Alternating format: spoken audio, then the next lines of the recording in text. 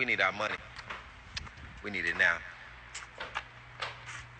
I don't got that kind of time because it's the panoramic. Okay?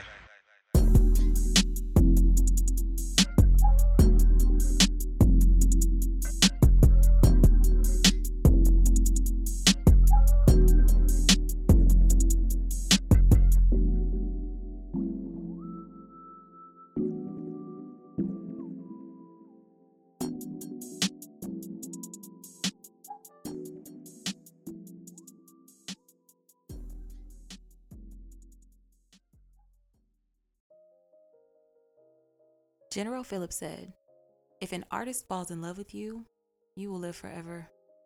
In reality, I think if you break an artist's heart, that's how you become immortal. So much beautiful art comes out of heartbreak. There's something about exploring the depths of brokenness that pushes artists to the brink of creative glory. Think about the greats. We got Tina Turner and pretty much all her stuff. Beyonce's Lemonade, Summer Walker's Still Over It, Take Care, Frida Kahlo's Little Deer, and literally all of Adele's catalog, just to name a few.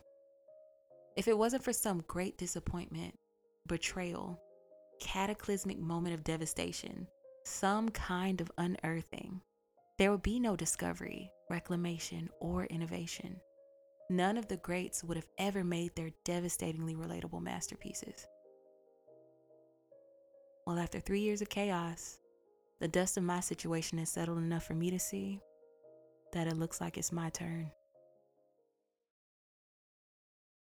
Welcome to Stepdaddy season. I'm your host, Amber E. So I just want to run down a little intro for you guys. I am an East Atlanta native, born and raised. I lived a few other places in the city, but I always came back to the East Side. Graduated from Carver School of the Arts in Atlanta. It's homecoming queen and valedictorian. I went to Wesleyan University, which was a big culture shock, but also a lot of fun. So I'll probably be telling y'all a little bit about that throughout the series. I'm a mom to a 3-year-old that's going on 30. You'll probably hear him sometimes. If not in the background, you'll definitely hear him. And, us playing around together. I am an artist wholeheartedly. And I'm a divorcee. I kind of think of myself as a professional healer. I'm going to talk to y'all about like some of my intimate situations that I've really had to heal from. I'm going to start with my divorce and kind of just like give y'all that real. I am pretty much an open book. I'm free spirited. I'm loving. I'm feisty. I'm funny. I'm a good time. A disability and accessibility advocate. I am somebody who identifies as having a physical difference or disability. And I'll speak more about that in my next episode. But yeah, I just want to start off each episode by telling you guys a fun fact about me. So I gave y'all a whole spiel this time, but I think it's important because throughout this series, I will be talking about some very traumatic things that I went through. And one thing that I learned in going through all that stuff is I couldn't remember anything about myself. It will be so much going on and it will be so overwhelming, just overstimulating and devastating sometimes that I couldn't remember what my favorite things were. I couldn't remember what I liked to do because I was just so much in survivor mode. And so I'm sharing these things about myself with you guys, also to remind myself so I'll never ever forget again. Yeah. And now that's out the way. The story that I'm about to tell you or begin telling you is lengthy. 3 years of separation, but 2 full years of me trying to get divorced. There have been ups and downs and rounds and rounds. It literally was plot twist, plot twist. This story I'm about to tell y'all is like a Shonda Rhimes, Tyler Perry Lifetime saga mashup, right? With a hint of Issa Rae and a strong shot of me. But it's all true. There are times when like I will wake up and be like, this cannot be my real life because it will be so ridiculous that I couldn't even believe it. And I just I used to wonder like why, like a big thing that I do whenever I'm going through situations is I question like why, what's the lesson? Sometimes I'll even rush and I'm like, okay, I know this is bad. Like, what do I need to learn? Right. And so this situation, it was just thing after thing. Like, I had to take my time. Like, it was literally like so long. It forced me to sit still and to really like reevaluate every single ounce of my life. But it also helped me become fearless. It helped me become who I had always prayed to be because it stripped me of every single thing that I needed to be stripped of. And so now y'all just gonna have to get the raw. Like, however it comes out is how it comes out. And, hopefully this podcast is for you, or really, hopefully it isn't, because I hope y'all never have to see the things that I've seen in this situation. But just in case it is, I hope that you can find some kind of gems to take. And even if it isn't, I hope that you can laugh with me. You can help celebrate with me, reflect with me, and start conversations about how to form healthy relationships and fight for ourselves with integrity, how to maintain your peace, and promote your mental health. So, this is all about self-celebration, honesty, authenticity. Another thing I'll say about this podcast is that I will not be naming my son's father. So I will not be using his name because I'm a strong believer that this is about me. It's not about him. And he's not the one who needs to be remembered. And he will be doing some things. Like, he has done some things where you're just like, oh my God, who is this guy? But he doesn't deserve the glory in this. I do. So he will be referred to in 2 different names. I won't spoil the second one because it's so funny. But I'm just going to start off by calling him Judah's dad, or JD. So whenever you hear me saying, Judah's dad did this or JD did that, then you'll know I'm talking about my ex who I got divorced from. But anywho, so the story starts for me and JD back in around 2009, I would say. We met in church. I would say officially in 2009, but this nigga actually sat in front of me in church for probably like 3 or 4 years. In front of me in church, I mean literally right in front of me. So like black people, people of other cultures probably had it too, but black people really have assigned seats wherever we go. So like whether that's church, class, wherever we're at, if we go to a place like frequently, we have assigned seats. We have areas that we get familiar with and we sit there. So my family sat toward the back and he sat directly in front of me. I want y'all to know this man was around me and I just did not even know. It was literally, I used to look at the back of his head for like church service because he's tall. But anyway, so we went to the same church and I literally thought he was mute because he never talked, and that's no shade. I just literally never saw him talk ever. And I'm like, he must be mute. But then he started laughing at some of my jokes in youth church. So I'm like, oh, you can talk. And he was like, yeah. So we kind of just like had a quirky conversation, and I'm really like a fiery, feisty, playful type of personality. And so I just was like talking junk, and I told him like, you ain't texting nobody if you're not texting me. And he was like, well, I don't have your phone number. And so I gave him my phone number and we literally forgot. He texted me like a month later, and honey, I started talking to him like he was this other guy with the same name that I had been wanting to talk to. So that was a real awkward start, and I have no shame at all. So but once we did start talking, it was kind of like fireworks from the beginning. It was so intense. It was like the young black Twilight type of love. No werewolves, but I will keep the vampires because this nigga is a bloodsucker. It's really like very passionate all the time. It was a very positive relationship. Honestly, we were just really young. We were like 18. We got together in 2010. That springtime when I was graduating, and we just ran with it. So I went off to school in Connecticut. We cried before I left. Oh my gosh. Like, there were times when he would drive to come see me in the snow, and just like we would go on dates. It was so cute. It was really, really fun in the beginning. Like most relationships are. But yeah, we were together for like a year, and then it just wasn't working with the distance. He did come see me. I went and met his family in New York. We just did everything. And I think like as intense as it was, and as loving as it was also like extremely codependent because we were together, joined at the hip all the time. But anyway, we ended up breaking up that springtime. I think the distance just got to be too much for him, and he was like, I'ma just be doing my own thing, let's break up, and immediately got another girlfriend.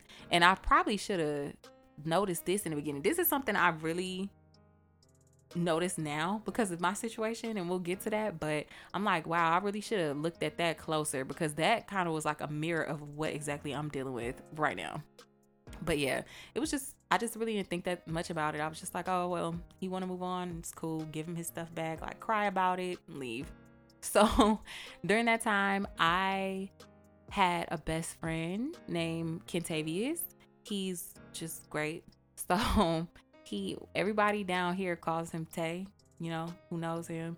But he really just helped me get through that situation. Like, I remember I helped him get over his ex, and so when it came time for me and JD's breakup, he was really there for me. And I remember JD started reaching out maybe a few months later, like sending me songs and stuff. And he was like, well, you know, you can just try to call him. Like, I could tell that you really love him.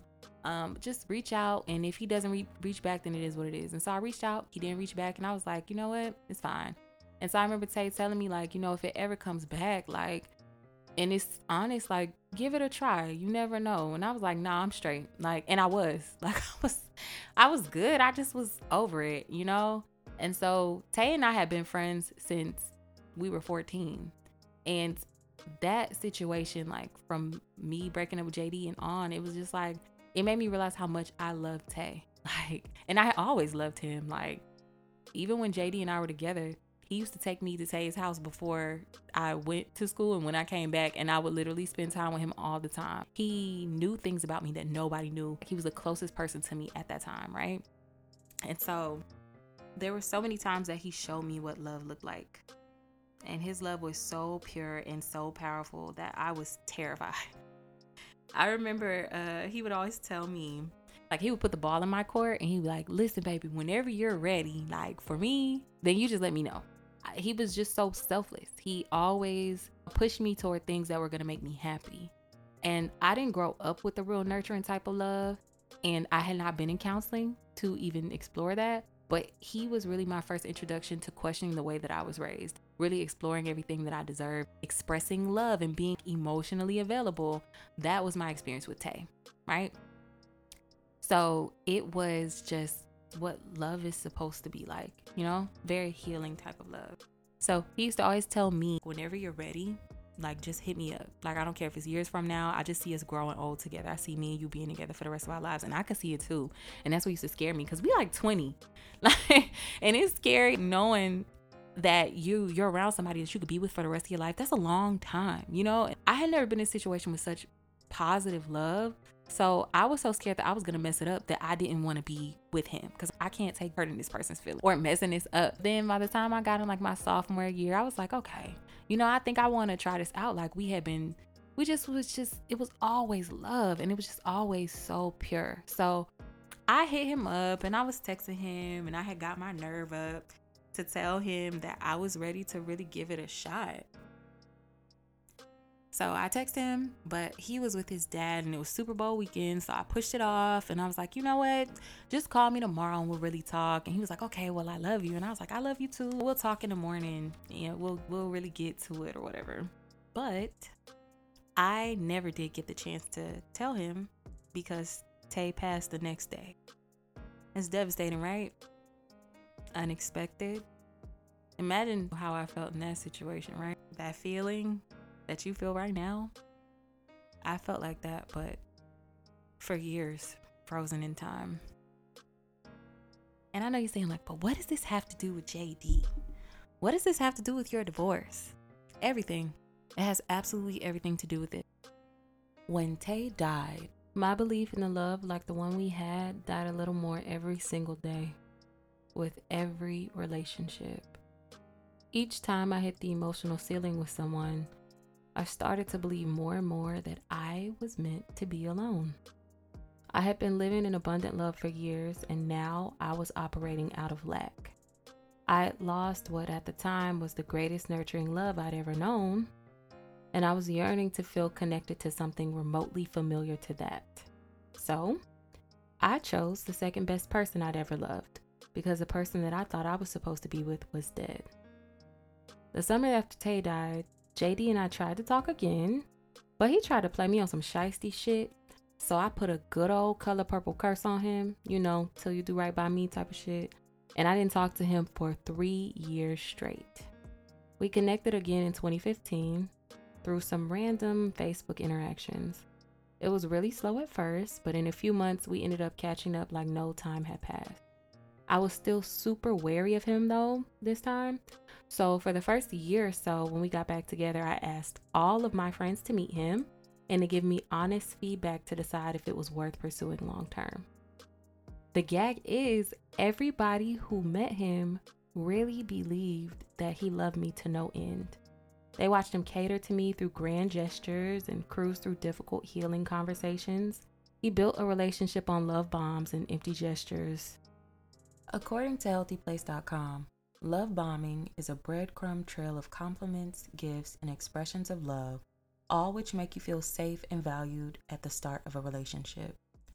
Also described as fake intimacy, love bombing is a common abuse tactic used by narcissists and sociopaths to manipulate situations to their advantage and groom victims before they start abuse. It is the key gaslighting tactic in the idealization phase of abuse, preceding the far more obvious devaluation and discarding stages. It's the perfect way to isolate your victim because it's difficult to pinpoint. It looks like infatuated love to most people. Perpetrators create a strong front of being a good person of good character that understands you and your needs as only a soulmate would. So when the facade begins to fade, you see the version of the soulmate created in your mind. You try everything to get back to them, except you never do because the person you fell for in the beginning was just an illusion. This tactic also provides the perpetrator character witnesses, your family or friends who watch this whole situation unfold, who may try to vouch for this person when the tide changes. Gaslighting is a form of emotional abuse where the abuser manipulates situations repeatedly to trick the victim into distrusting their own memory and perception. Love bombing is the single most effective gaslighting tactic because the kindness presented is based on long-term abuse and manipulation. It makes victims relentlessly question their reality and destroys their self-confidence. Now that we've got a little background, let's get back to the story.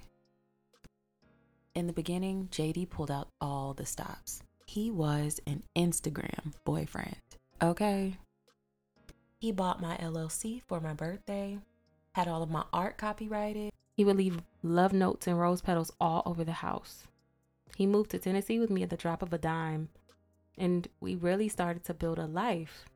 And he built relationships with all of my friends and loved ones.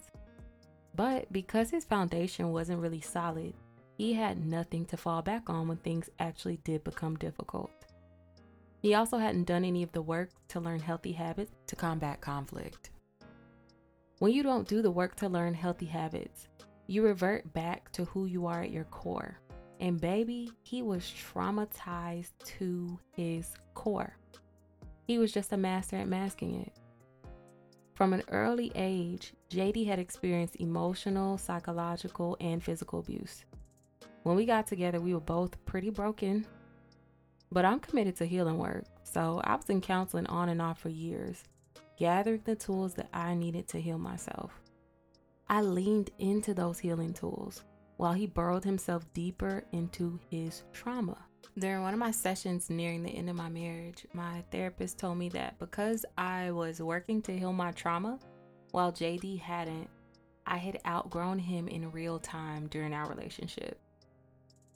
It's funny because he always used to tell me how he felt like he didn't deserve me. I don't think he realized that insecurities often manifest into self-fulfilling prophecies.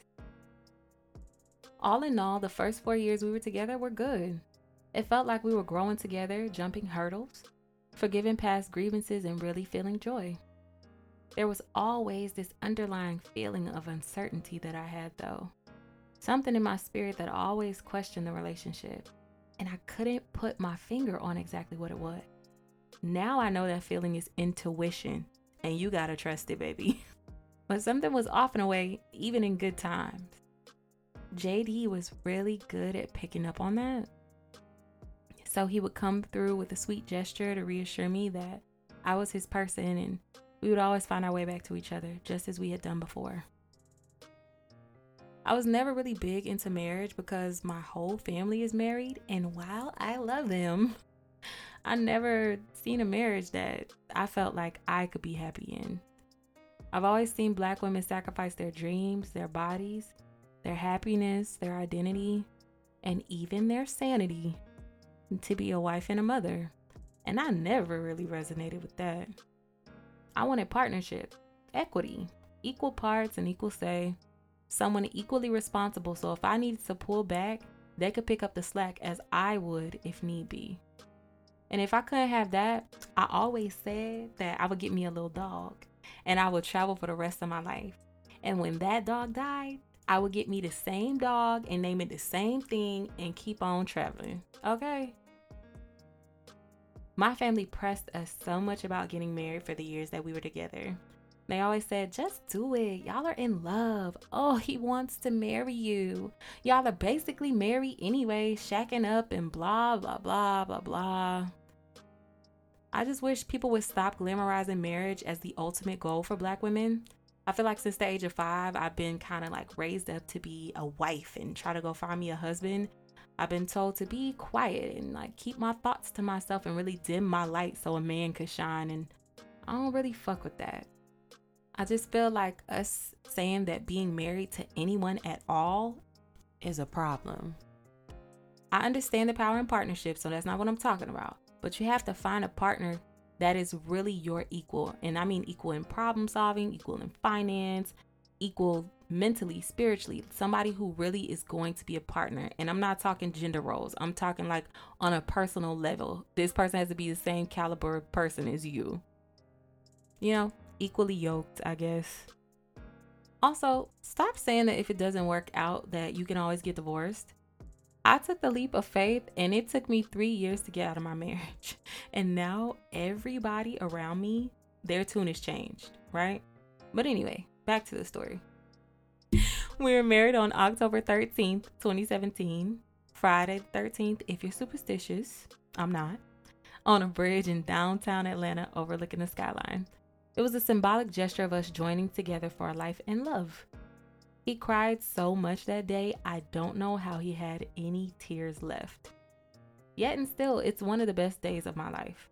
I had never felt so surrounded by love and so full of joy. Still, the moment that sticks out to me the most was when he leaned across the table during the reception with tears streaming down his face. This was during his mom's speech, and he told me the heaviest shit I had heard in a long time. He said, "This is the first time I have ever heard my mom say she's proud of me." And that right there was my first glaring alarm bell. Our first year of marriage had some struggles outside of our control, but seemed like we were on the up and up. We had experienced a miscarriage just before we got married that left him a little different. I didn't see much at the hospital when everything happened, but he saw everything. And I could tell that it stuck with him, but he never wanted to talk about it. The main thing that still haunts me to this day was the feeling of signing my baby's death certificate and the way that JD blamed himself for all of it when it wasn't either of our faults. We moved on and moved forward as best that we could. We saved our money and worked together to buy a house. We were both in school and doing pretty well. He decided to start exploring real estate, which I wholeheartedly supported, and I was studying art. Everything shifted, however, when I found out I was pregnant for a second time in 2018. This was our rainbow baby, and this is when things started to go extremely left. First, he took forever to tell his family that we were expecting, even after we were in the clear.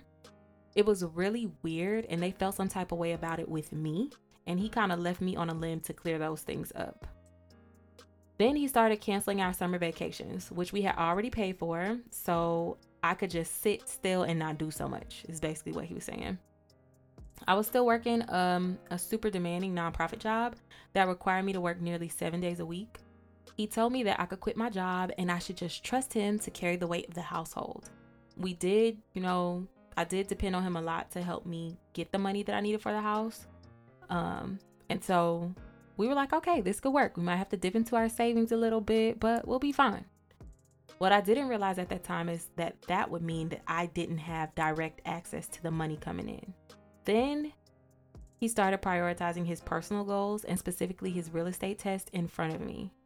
I can understand his motivation to provide, but it was like I no longer had the emotional support that I had experienced in the past. And he wasn't just inattentive, he was mean. It felt like since he knew I was pregnant, he had more leeway to start treating me any kind of way because it wasn't likely that I would or could leave at that moment. He started getting attitudes whenever and wherever. And sometimes I get motion sick while riding in the car, so this one day in my first trimester was super challenging. We're riding and he keeps asking me random questions, and I told him a few times, listen, I'm not feeling well, I don't want to talk, and I have an attitude, please, just I don't want to talk right now. So he kept pressing me, and eventually snapped at me. He was like, oh, so you think you're the only one who gets to have an attitude here? And I said, fucking right. I'm the only one who's pregnant. He went off. He was talking about double standards and how he's entitled to feel any kind of way and respond to me any kind of way he wants to, whether I'm pregnant or not. Another time we got to arguing in the doctor's office during my glucose test. Now you have to fast for this test. Being pregnant makes you super nauseous. Then the fasting makes you even more nauseous. And then the little juice that they give you makes you even more nauseous. But the gag is, if you throw up at any moment during this test, then you have to start over. So he's pressing me during the test. And I'm telling him, half whispering and half praying, please just let me get through this test quietly. I'm trying so hard not to throw up. He keeps at it until I get a little snappy and I'm like, listen, stop talking to me. Then he takes that opportunity to snap back on me. So I'm crying in his doctor's office because I'm feeling sick to my stomach and sick of this nigga acting like the world revolves around him. Then there was the argument about our wedding photos. This nigga posted on Instagram only pictures of himself solo from our wedding. Not a shot with his family, the pastor, nothing. And when I asked him about it, he told me it's because he's private. If you're so private, why are you posting it all? Why do you even have Instagram? It's weird to only show pictures of yourself when the entire moment was about committing to me. Especially since the photos that he posted are from the first look, the moment of anticipation right before you see your bride. So in a real Summer Walker, what was you telling her and what was you telling me type of moment, he told me, oh, I understand you and where you're coming from and I can empathize, right? Then he took the conversation to a mutual friend and told her I was tripping. It was his life and it was his page and he could post whatever he wanted and I would just have to be okay with that. Now I'm glad my good sis told me. She kept me in the loop. But I saw her verbatim, your friend is on some weird shit. And if he doesn't get his shit together, I'm dropping this baby and then I'm dropping him. There's this weird thing that Black people do where they leave women alone when they get married or pregnant or both and let you get used to being a wife and a mother. I know that y'all think this is respectful, but I also need y'all to know that it's very dangerous as it leaves us on an island, okay? And if things start to go left, like in my situation, it leaves us with the responsibility of having to reestablish that network of support. So please keep reaching out to your friends. I promise if she's busy, she will just text you later, okay? Keep that door open because you never know when we'll need to run to you for help or for safety. So I started reaching out to my friends during this time and just telling them, hey, things are getting weird and I need support, right? And so we were all hoping and praying for the best, but things turned out how they turned out. I ended up sleeping alone by choice for about 4 months of my pregnancy. I cried myself to sleep just about every one of those nights. It's something about watching a man sleep so peacefully next to you when they know that you're hurting that just makes it unbearable for me. Even still, I made time to study with him my whole pregnancy to help him pass his real estate test. I gave him space and I told myself, hey, once this nigga passes this test, if things don't change, then you really know it's over and you know you have to leave. My only saving grace in this situation was that I had my sweet baby to bond with in a really smooth pregnancy. Judah gave me a fire inside. He let me know that it was us in this, and we had to choose our well-being overall. Very sparingly throughout my pregnancy, JD would buy cards and flowers, little gifts here and there to pacify the situation as much as he could. He'd apologize for being so distant and pledge to be like old times. Empty gestures, really. Band-aids on bullet wounds. Pregnancy was hard, but postpartum is really when he tried to break my spirit. He showed up for me in labor, which was really like a little last glimmer of hope, I guess. My nurse was a raging lunatic, so my labor was unnecessarily difficult and resulted in me having to have a C-section. But JD did his best to be present and supportive. I'm not sure if it was because my family was there the entire time or if he really had a change of heart for that moment, but I'll let y'all decide. I remember all these older Black women coming to the house to visit me, right? Like all my family and stuff. And they would have these coaching talks with me about remembering to take care of your husband and his needs as they came to visit me in Judah. Make time to cater to him, they would say. You need to keep your home happy, like it's something I can manage on my own, fresh out the hospital and out of surgery. Whole time, this nigga wouldn't even wash my breast milk soiled clothes so I could have clean stuff to wear. He also wouldn't feed me because he said smoothies weren't enough food when I asked for them. I don't understand how you not feeding me at all is any better than you giving me what I can stomach.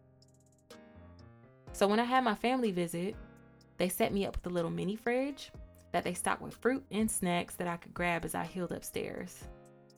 He took paternity leave and just sat there and played Apex from sunup to sundown. And to this day, I fucking hate that game. I know all the songs and all the characters, bitch. I don't want to hear about it. I don't want to do no battle royale. Leave me out of it.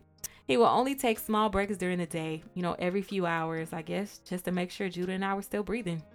It was like I was invisible and Judah was too. I couldn't even really nap because when it was his turn to watch Judah, he would lay the baby across his lap and play the game right above Judah's head while he cried the whole entire time. And I don't know about y'all, but it's just something in me that I can't hear my baby crying. It's like a dog whistle.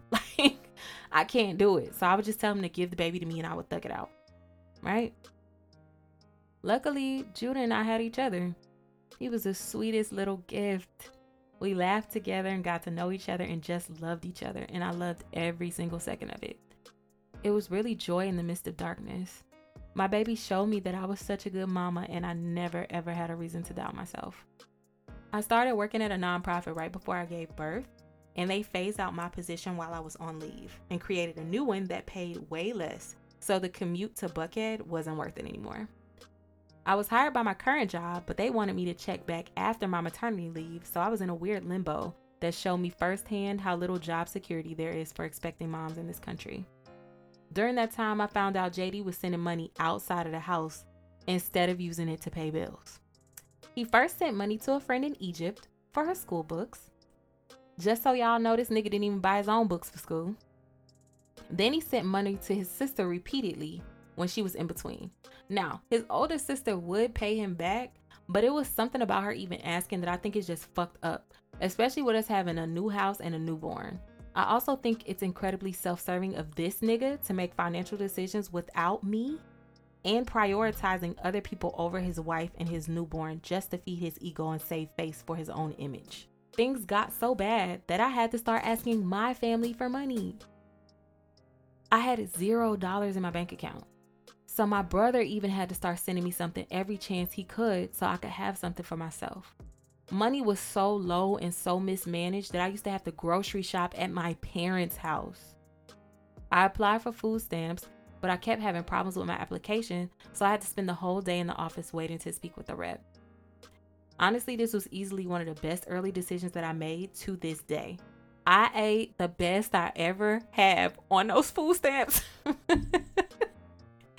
And I stocked up enough food for my baby and I to eat for 6 months after they were cut out. I remember JD's younger sister shading me. She told me, my husband loves me too much to let me sit in a food stamp office. So when I applied, he told me, honey, get up because I won't subject you to this.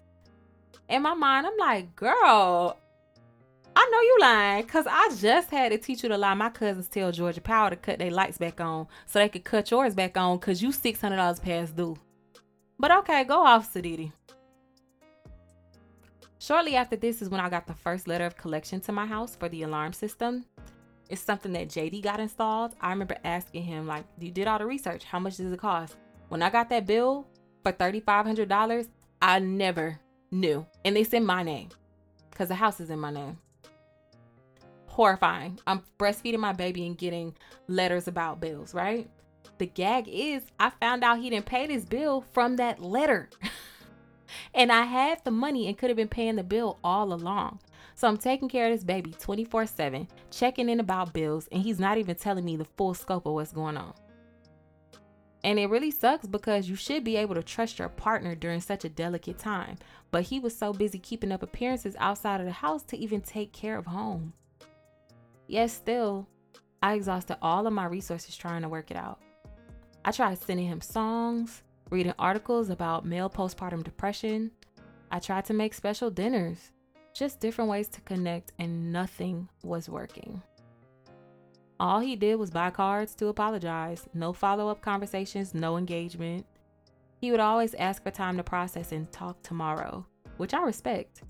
But when I follow up with him for the promised conversation, it got flipped to, oh, why can't you let this go? Why is this always a thing, even though we were supposed to talk about it?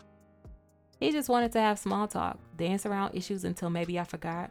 But I'm not forgetful. Then he started disrespecting me in front of his family.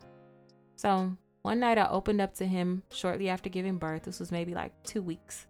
So around the end of March 2019, I really poured out my heart to him, and I told him I felt invisible day in and day out. I discussed the pressures of having to report my nurse for malpractice during my labor, and I was just having a hard time. I really was just asking him to really show up for me, and he promised that he would.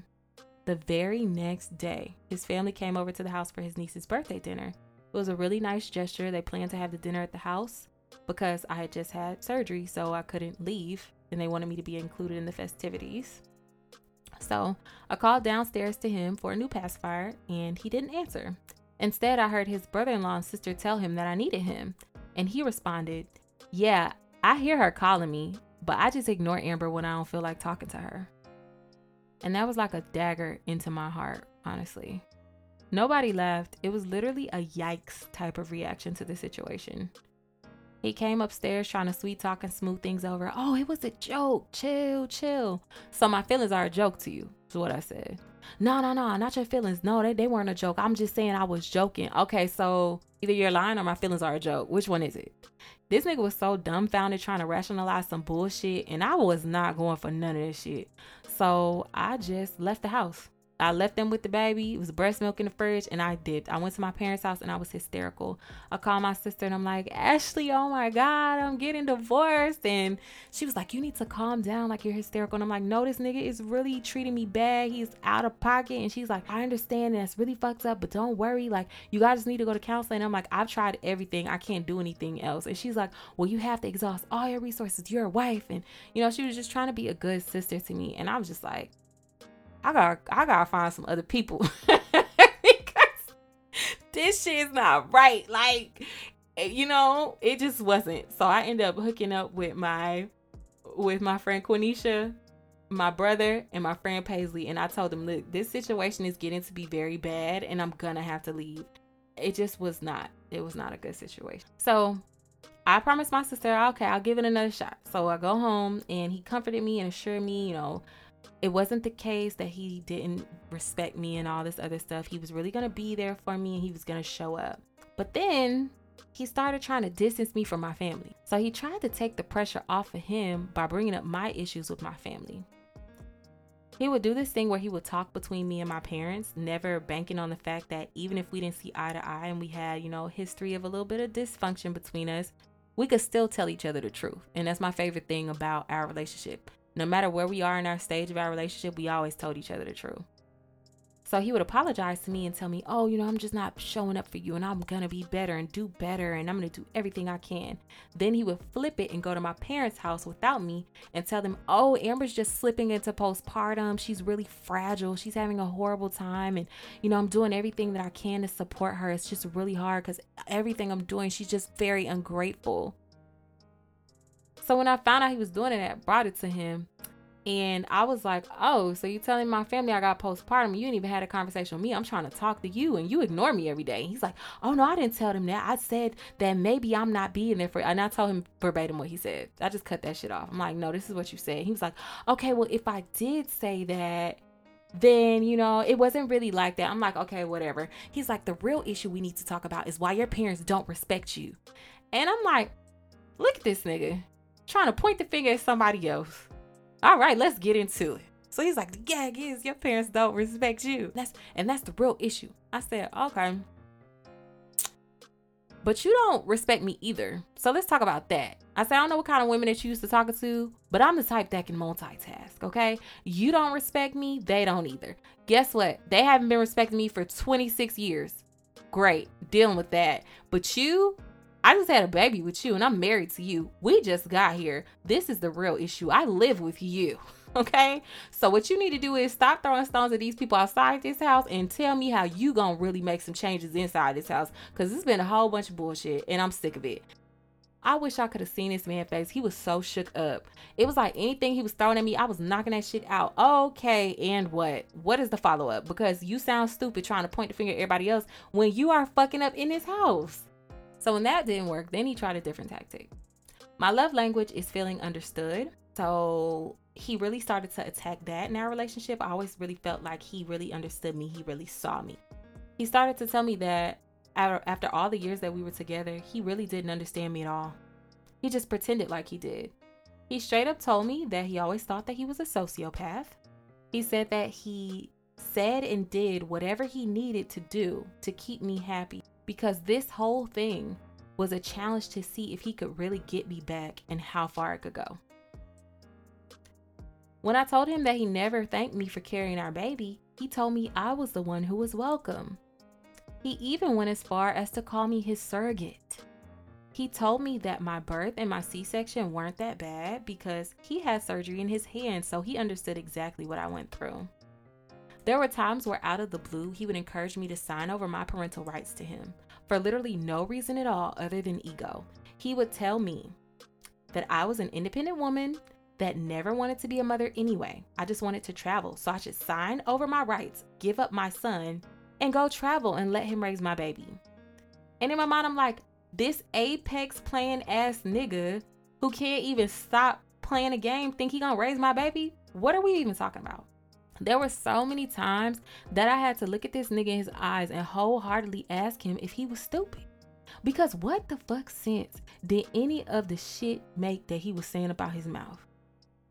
But baby, hold on, because it gets worse.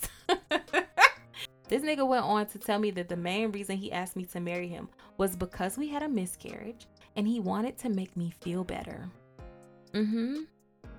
Now, I do believe that he asked me to marry him because of the miscarriage. But I do think that he did that to make himself feel better. He has this complex about being responsible for loss that I never ever carried. He's the king of grand empty gestures, remember? And just to put the icing on the cake, he said that the whole marriage was my fault because I was independent and I never wanted to be married. So when he asked me to marry him, I should have said no. And to that I said, boy, fuck you. And I should have said, and fuck your mama too, because what the hell is this? I asked this nigga so many times, are you sure? Are you sure you want to do this? Like, you really want to do this? Yes. We have been talking about marriage for years, and that's what kind of changed my mind. What you're not going to do is make everything my fault in this situation. Like, I'm just really glad that I had a strong enough mind, even in the midst of dealing with everything that I was dealing with postpartum, to know that this nigga was on some motherfucking bullshit. It scares me because so many women are in this position where they're dealing with men like this.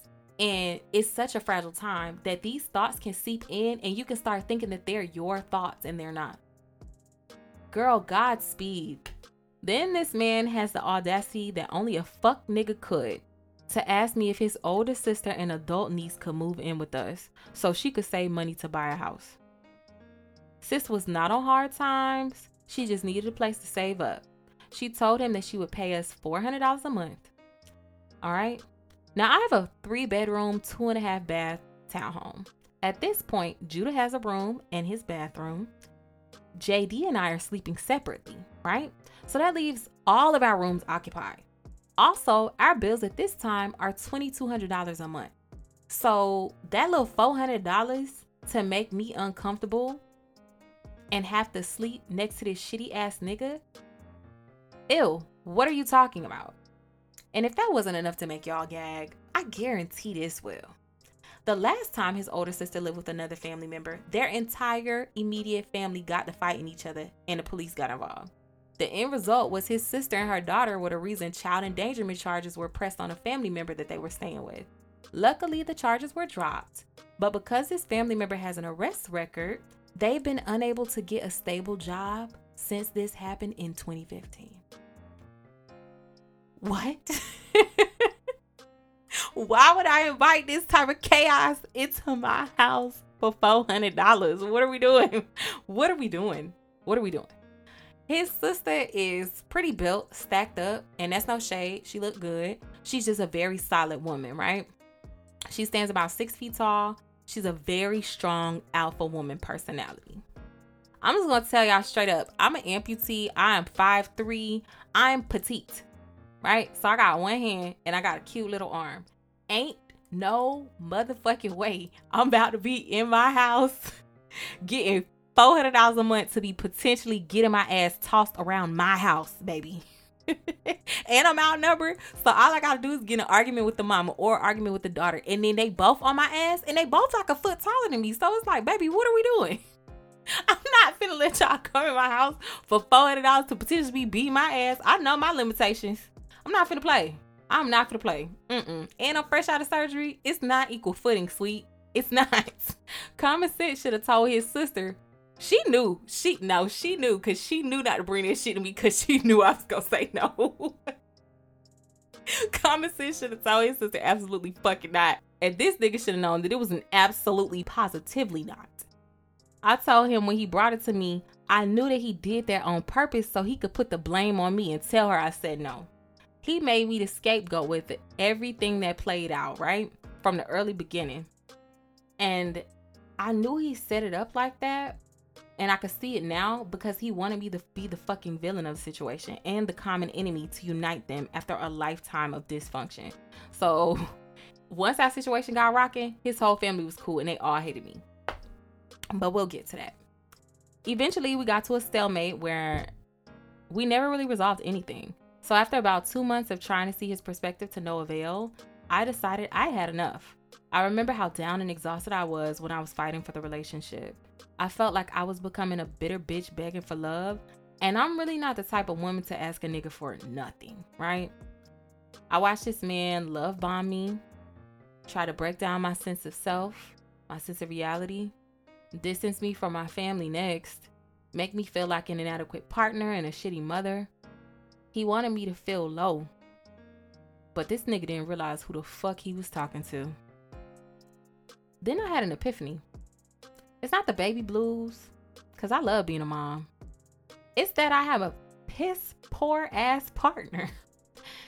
The moment I knew my relationship was over was when I was trying to put my son to bed and I was screaming for my ex to come upstairs to kill this huge spider. And he didn't show up.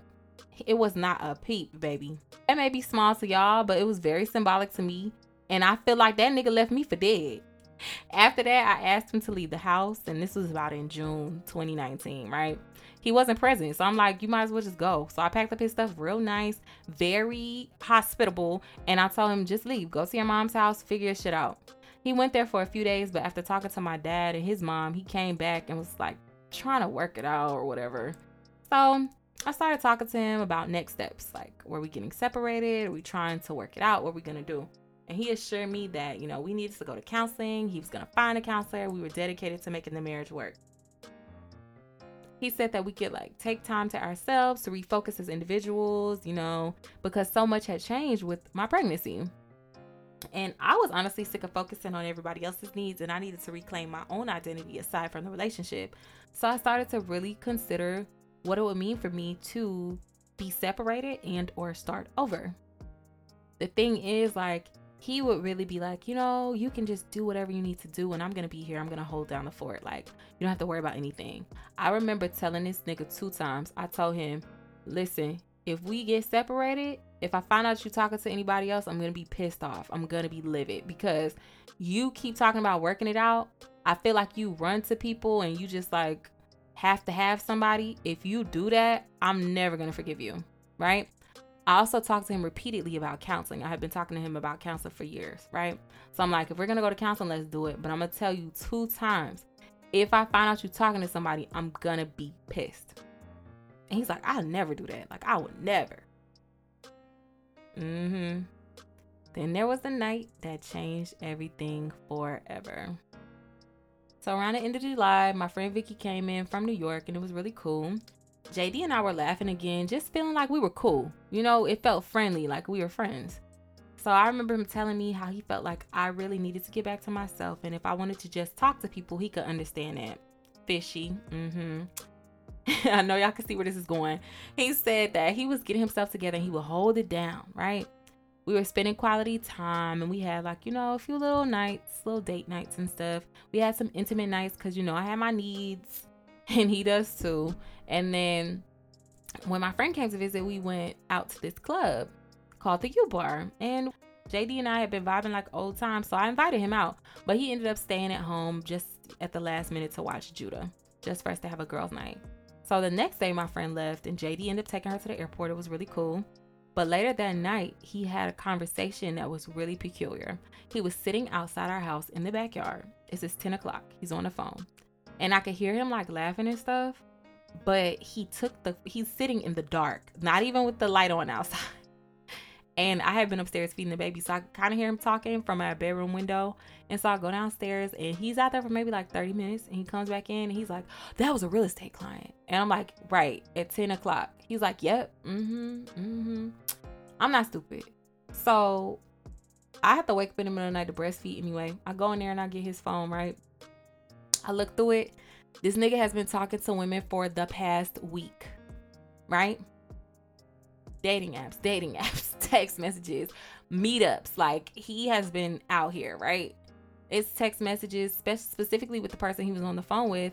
And he was like, yeah, you know, even if I don't meet up with you for real estate, we gonna see each other, right?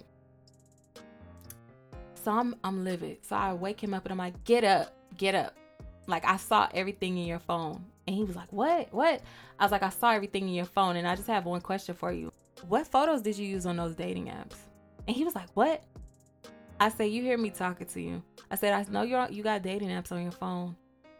You don't have any recent pictures. The last recent pictures you have are from our wedding. So I'm going to ask you this one time. Are you using photos from our wedding on your dating apps? Because those are the best pictures you had.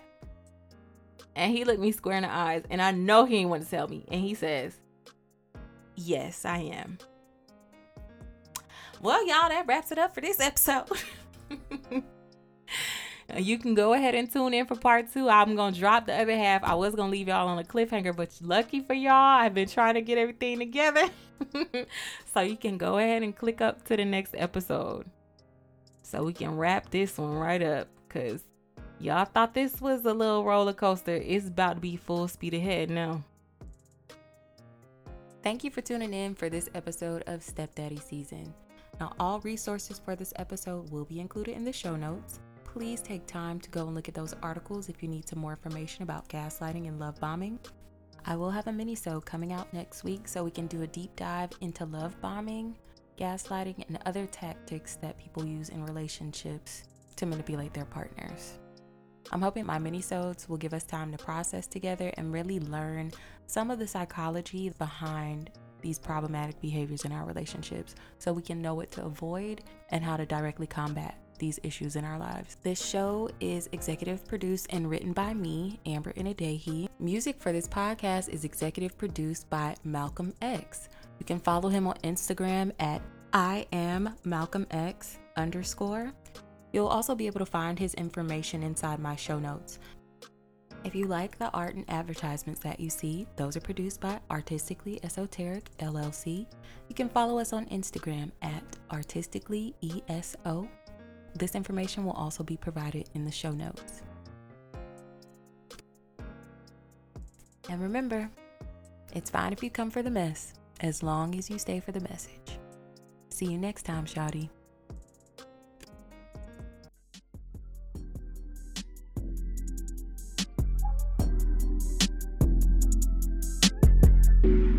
I know it's slow, but It's slow for us too.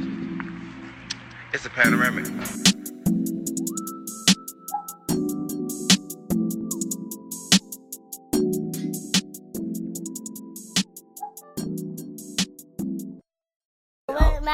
My turn. Come on, cute microphone.